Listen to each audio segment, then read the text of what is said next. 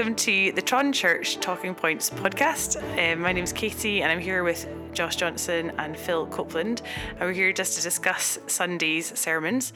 So in the morning we had Willie's teaching from Ezekiel, and in the evening we had Josh on Luke. So it'd be good just to start off thinking about Ezekiel from the morning sermon. And yeah, Phil, I think you'd like to kick us off on one of Willie's first points. Yeah, sure. It was another real great feast, wasn't it? But it was loads of challenge, and I was particularly struck by his first point, which was the horror of a new scattering. And it was looking at the start of chapter 11, and really it was a challenge. The point was challenging pride and complacency in the church, specifically learning from these elders here mentioned at the start of chapter 11. They're kind of elites who hadn't been taken off yet in exile but remained in Jerusalem. Mm-hmm. Remember, at this point there had been some who'd been taken off to Babylon, and these men are there in the place where, back in chapter 10, the glory is departed from the Lord, and yet they're standing there thinking everything's fine. For them, they are in a Jerusalem, which is like a cauldron, nice and secure, and within the cauldron, they are the choiced meat. That is, they are the bee's knees in God's eyes, and they are probably the identity of the remnant who'll be nice and safe. And how wrong they were, how wrong they were, and they just seem so blinded by their own propaganda, and it's not how the Lord sees it.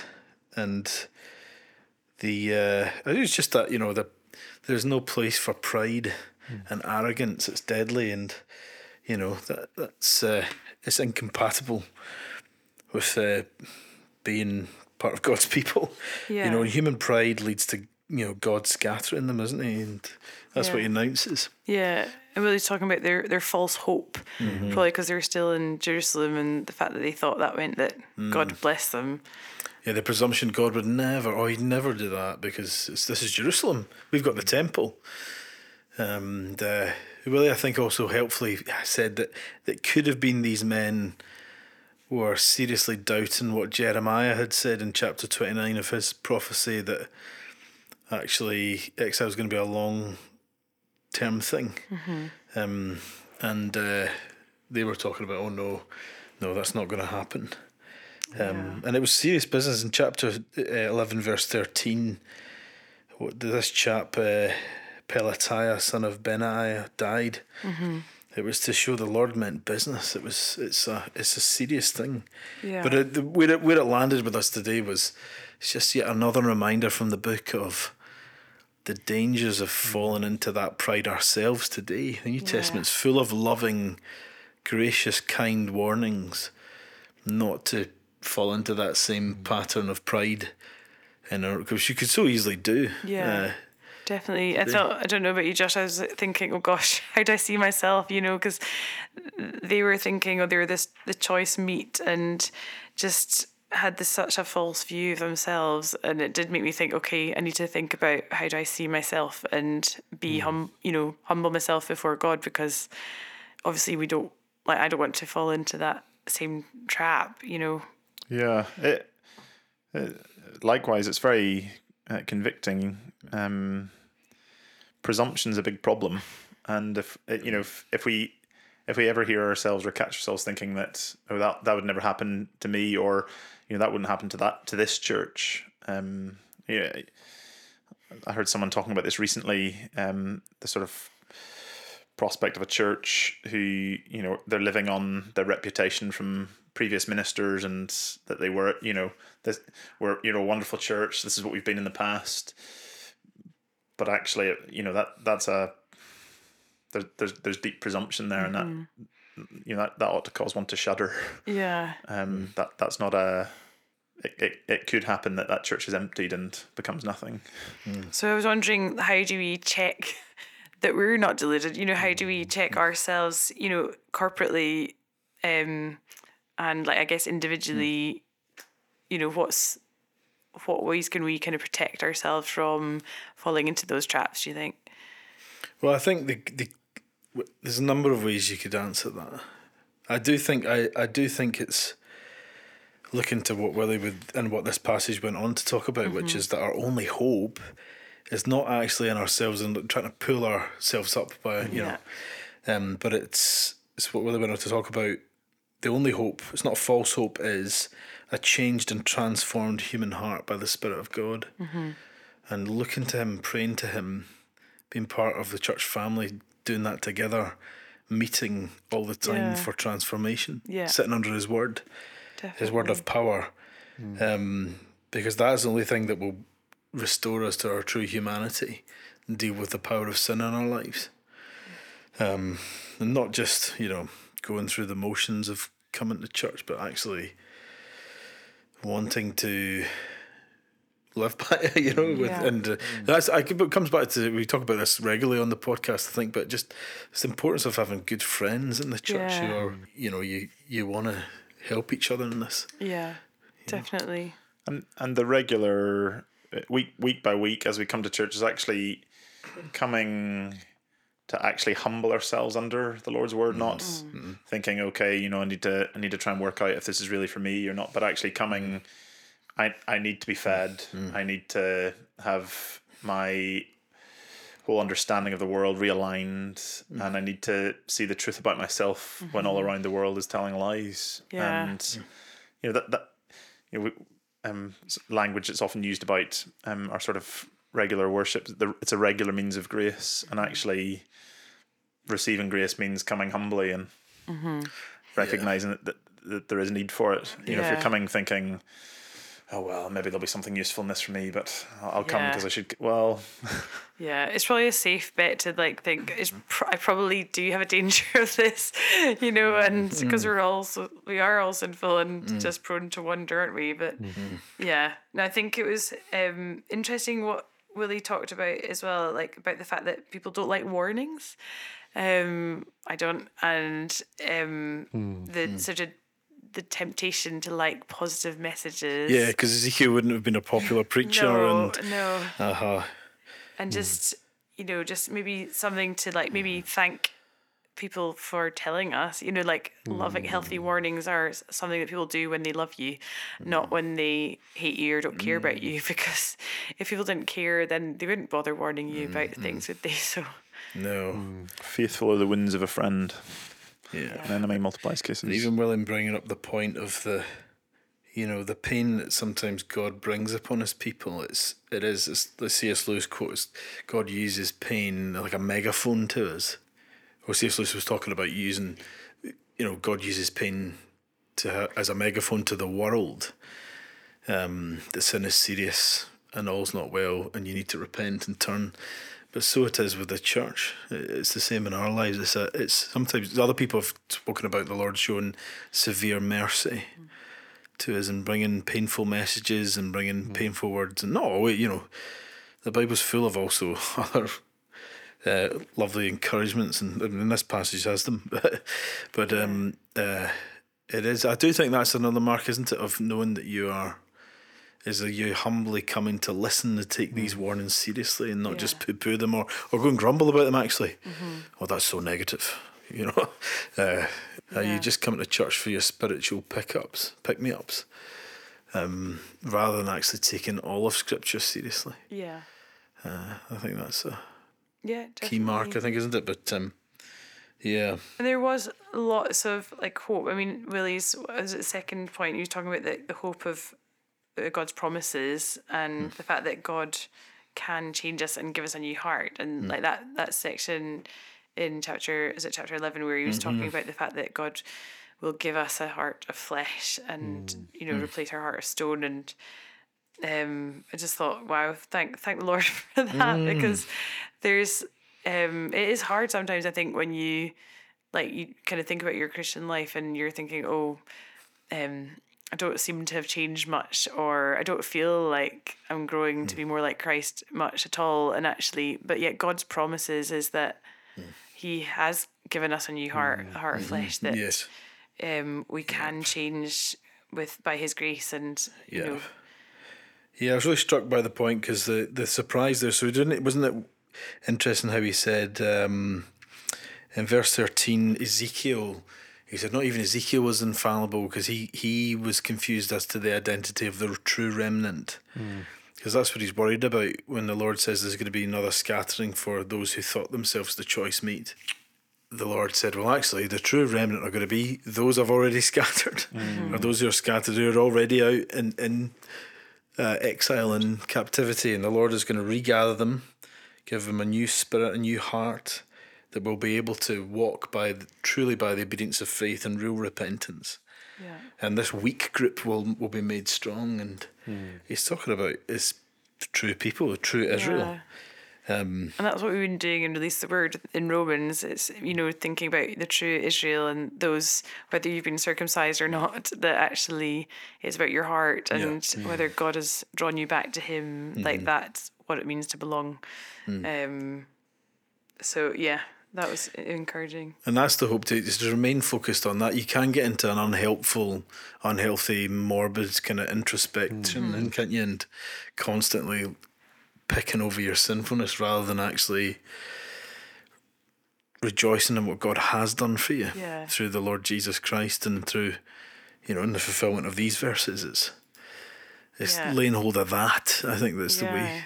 Yeah, it's such a challenge. Like Willie said, that God's grace demands total surrender to the Lord, and that God will gather his people, but there must be real repentance. Yeah. So I think that's like a challenge I find, that it's all very well like saying you're a Christian and everything else and I belong to God, but actually like, are you responding to not just saying I trust in Jesus, but actually what difference does that make? Not just lip service. Yeah, God's holy presence can only come with repentance. That was a line it's amazing how sometimes in a sermon just there's a line that really hooks into your mind. And yeah, definitely. Praise the Lord for that. Yes, absolutely. And then the last point Willie was talking about, it was kind of the talking about the new sanctuary, or the hint of a new sanctuary. Yeah, he is the sanctuary, isn't he? Like, people being drawn to him. He's it's not like it's not a place. It's not a place on earth. It's not the temple. Yeah. It's him. Yes, I love the way Willie said this section here is almost like a trailer as well for what comes later in the book, and especially at the end when you've got this new temple described, but clearly it's something cosmic. It's not just talking about something earthly. And how Willie linked that into the end of the book, where you see finally God's people who've taken sanctuary in the Lord, have they themselves been made into a perfect sinless sanctuary where the Lord can dwell in the midst. Yeah, and then it's forever. And I think I spoke to someone a few weeks ago, and they do mission abroad, and they were talking about the fact that I was asking them, well, how do you like go through hard times and difficulties, which they do regularly, and they're saying, oh well, look, if you think about this life is like a grain of sand compared to the eternity that God has promised us for those who trust in him. And so what can we go through in this life that won't be worth that amazing forever eternity with the Lord Jesus? And so it really just put it into perspective, and it just, you have to just keep on remembering that, like, whatever hard things or difficulties that we have in this life and the things that we give up for the sake of Christ, that actually the future that God has promised us with him is now and forever is worth it. And it should fuel what we're talking about here about repentance, and really motivate that, and long for us to do that. That's the great hope that we've got as we look ahead, even through times of difficulty, maybe even times of judgment. That's the hope that we've got. And Willie's question at the end, Josh, I don't know what you thought of, like, that whole, like, sort of, will you be in that number? That was kind of Willie's like last few kind of questions, when the Lord gathers us all in.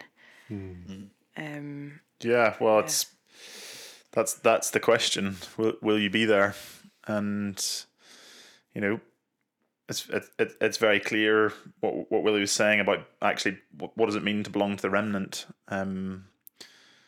Well, it's taking the Lord God seriously, and not buying into the propaganda, the fake news of what we saw at the start of the passage, but actually clinging on to the promises of God and responding with that genuine repentance, knowing that he is the only sanctuary from a terrible end. I loved how Willie he quoted it was Palmer Robertson, the link, seeing the sanctuary.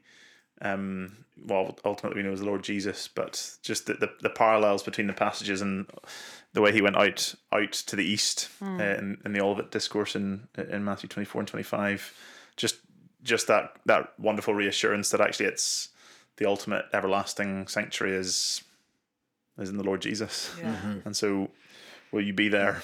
Yeah. Well, we're there when we take him at his word and trust him. Yeah. No, it's really encouraging, I think. Yeah, and I thought there was quite an overlap as well with your sermon in the evening, Josh, in Luke. You were talking about the fact that Luke wants readers to know the good news, and there's the two choices. You spoke about the fact that people they can harden their hearts in pride or humble themselves in faith. We saw that manifested, didn't we, with the Capernaum and Nazareth reaction? Was that right? Yes. That's right. Yeah. Yeah. The week before, when he reads from the scroll, what you see is rejection. Prove yourself. Come on, Jesus. Show us. Confirm to us that you can do all of this. A hardness of heart, a pride, a presumption that no, we're not the poor widow in Zarephath. Just like in the days of Ezekiel, isn't it? Well, quite. But then in contrast, the people of Capernaum, it's the opposite. They're not coming saying prove yourself. They're saying, oh my goodness, someone who can help us. Yeah, we need you. I need you. They recognise their need, didn't they? There's a humility. Yeah. And Josh, you spoke really helpfully about demons, and I guess there's probably people hear lots of different things about demons, whether it's online or from different books or speakers, or whatever. So could you maybe just remind us, are there people might talk about demons being demon possessed today? Is that a thing? What do you think about? How are we to think about demons? So I think we probably need to be careful and think is what we see in the Gospels and the kind of foundational time of Christ and the Apostles' ministry, is that normative? And I think even just the way I approached it, looking at all the uses of demon in the New Testament, 53 of 63 are just in the Gospels alone, and the other times it's referred to, 3 are in visions in Revelation, and the rest it's to do with false teaching, really. Or there's the one in James about, well, even the demons know the truth. So it's not actually talking about possession or these kinds of things, but actually it's talking about in those sorts of instances, Satan's at work in the world. He is real and he has real power. This world's under his rule. For now, it's a delegated rule. It's not an ultimate rule, and it will end. But for now, that's what the Bible tells us, and the way he carries that out, the way he affects things, he has his fallen angels with him. But when we come to it in the Gospels and we see possessions and all the rest, that does seem fairly unique. The epistles don't talk about that in any way, really. Its intensity, the focus of it all is in the Gospels, and it's so striking that. In Luke, it's straight after he does battle with Satan in the wilderness. So you see very pointedly this is a conflict. It's not that Satan surprise attacked Jesus. Jesus is consciously going out to take on and fight evil, fight Satan. And so I think we see that fight actually raging on. Satan wanting to counterattack, to muster all that he can to fight back. But what we see all the way through is Jesus casting them out, dealing with them, and all the rest. Yeah. So because the focus of most of the kind of demonic activity in the New Testament is in the Gospels, because it's largely around Jesus' ministry, a little bit of the apostles involved in casting out demons and things as well. But that's all very foundational, and we often talk about the kind of stages of God's kingdom. Christ's ministry on earth was, Christ's kingdom being inaugurated, which was a significant event in itself. But with his ascension, we kind of live in we talk about as the kind of age of continuation, waiting for the consummation that's to come. And so those are discrete periods. They're different. And so everything that happened in the inauguration, there's other things, I guess it links to miracles generally. That's not normative now. Yeah. You don't come to church on a Sunday and everyone who's sick goes home healed immediately. That's not what we would expect. And so I think it's unhelpful if we're thinking that every last thing that goes wrong in life, it's the demons are trying to get me. I think that's unhelpful. Looking for them behind every corner, I don't think that really takes the balance of the New Testament kind of fully into that. So, is Satan at work in the world? Will he do what he can to hinder the church's mission? Absolutely. Yeah. But are we gonna come across, tens and 20 and hundreds of people in our lives that are possessed by demons? I don't think so. Yeah, because I think what you said was really helpful in terms of the demons they're opposing the mission of God's church. The fact that, because I think a lot of people read that whether it's in Mark or Luke, that the demons recognize, they know exactly who Jesus is, but yet Jesus tells them not to tell anyone. And I think a lot of people are like, well, why is he telling them not to tell people? Because they're right, but I guess the point is that they are not being helpful. They're not contributing positively to his mission. So yeah, that's right. And it's a dangerous thing. It's striking. The devil quotes scripture to Jesus. That's not a good thing.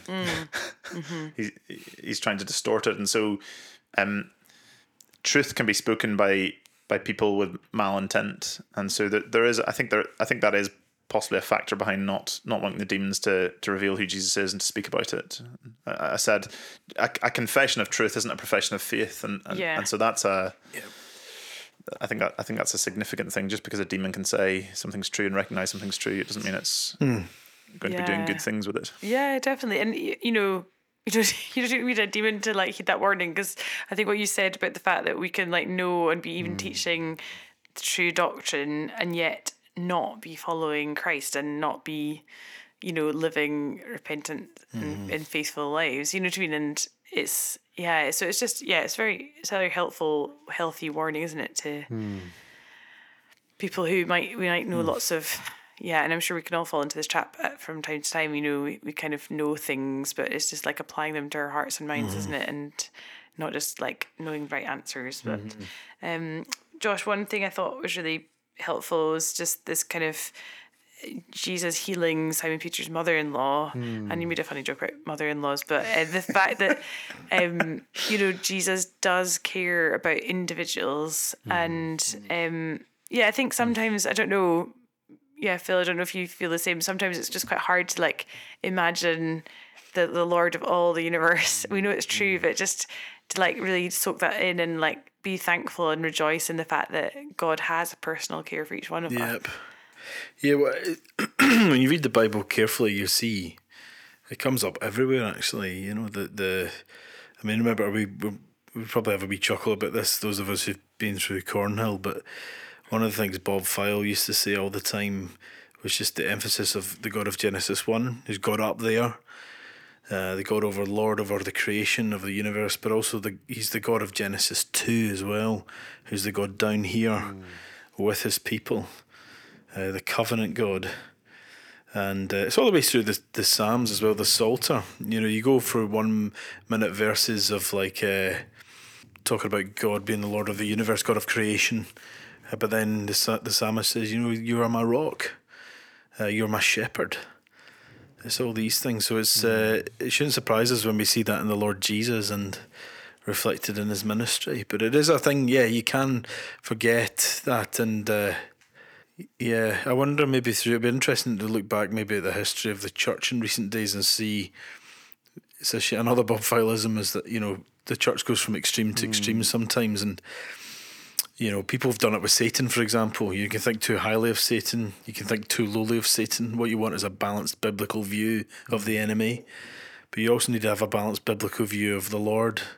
You can't have an overemphasis of him If you think too much of him being the God up there, Yeah. you'll despair, and he's a distant deity.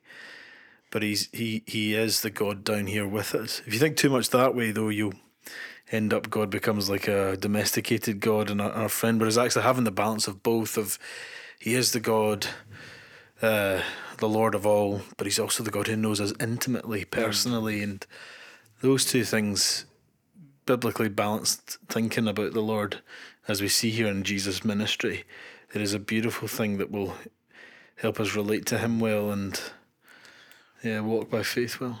And it's the same. We you don't want to overemphasize in one direction or the other.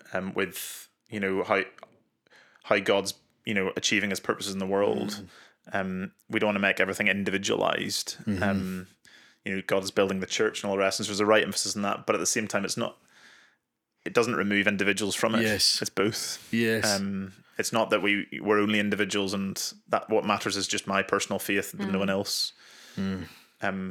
But actually that is significant and it's beautiful. Yeah.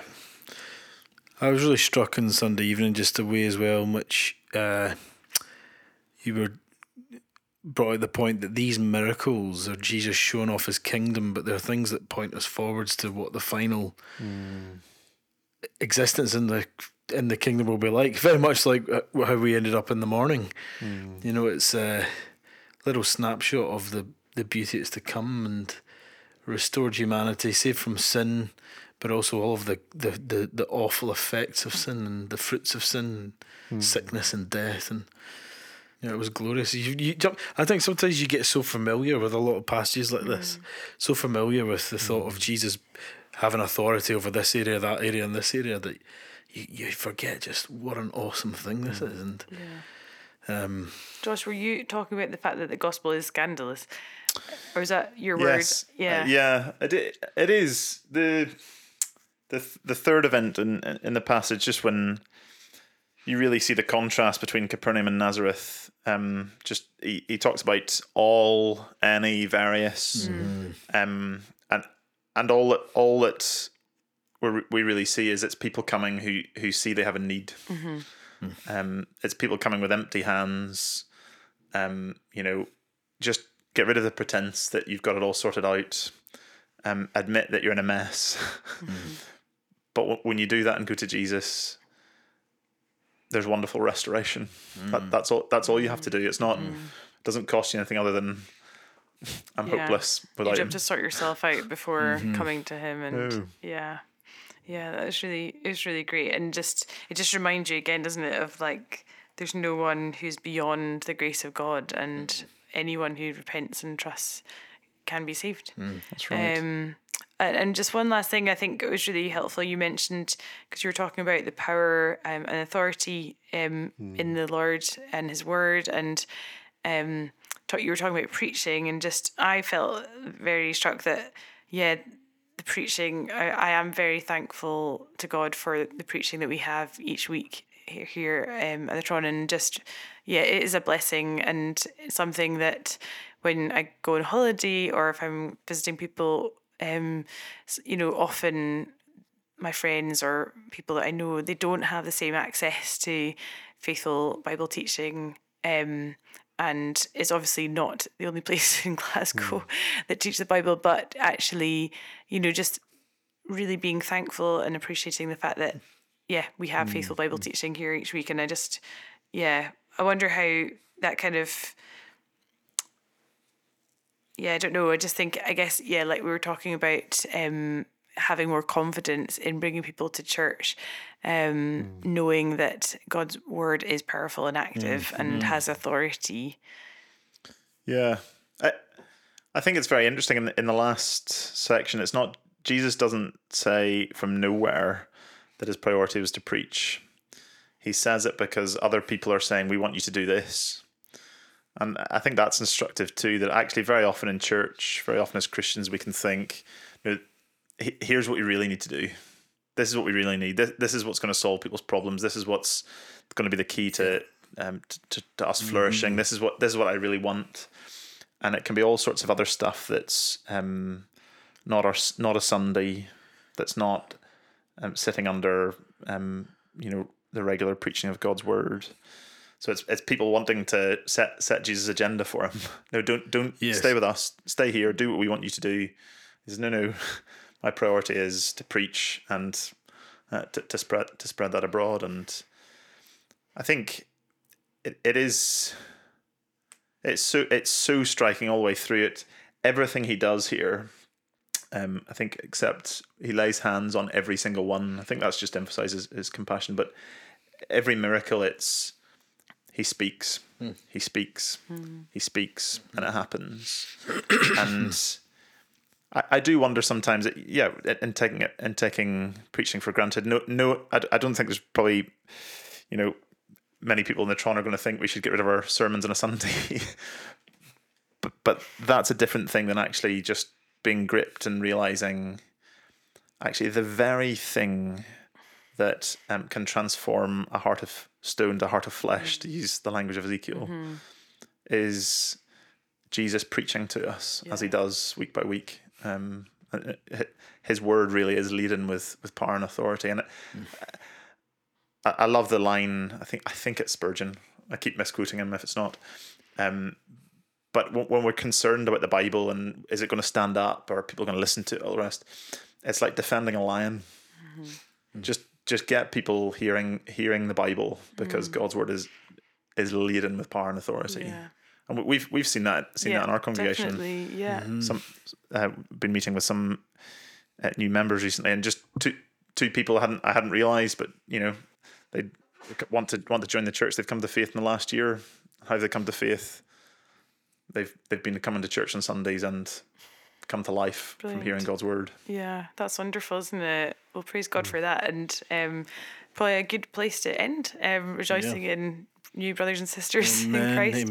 Amen. Well, thank you so much for sharing. And Josh, are you preaching next Sunday? Yes, next Sunday. We're going to speed up a little bit in Luke. So we're going to be doing all of chapter 5. Brilliant. So a few stories and then some explanations. So helpful to read chapter 5. Yeah, and is Willie preaching?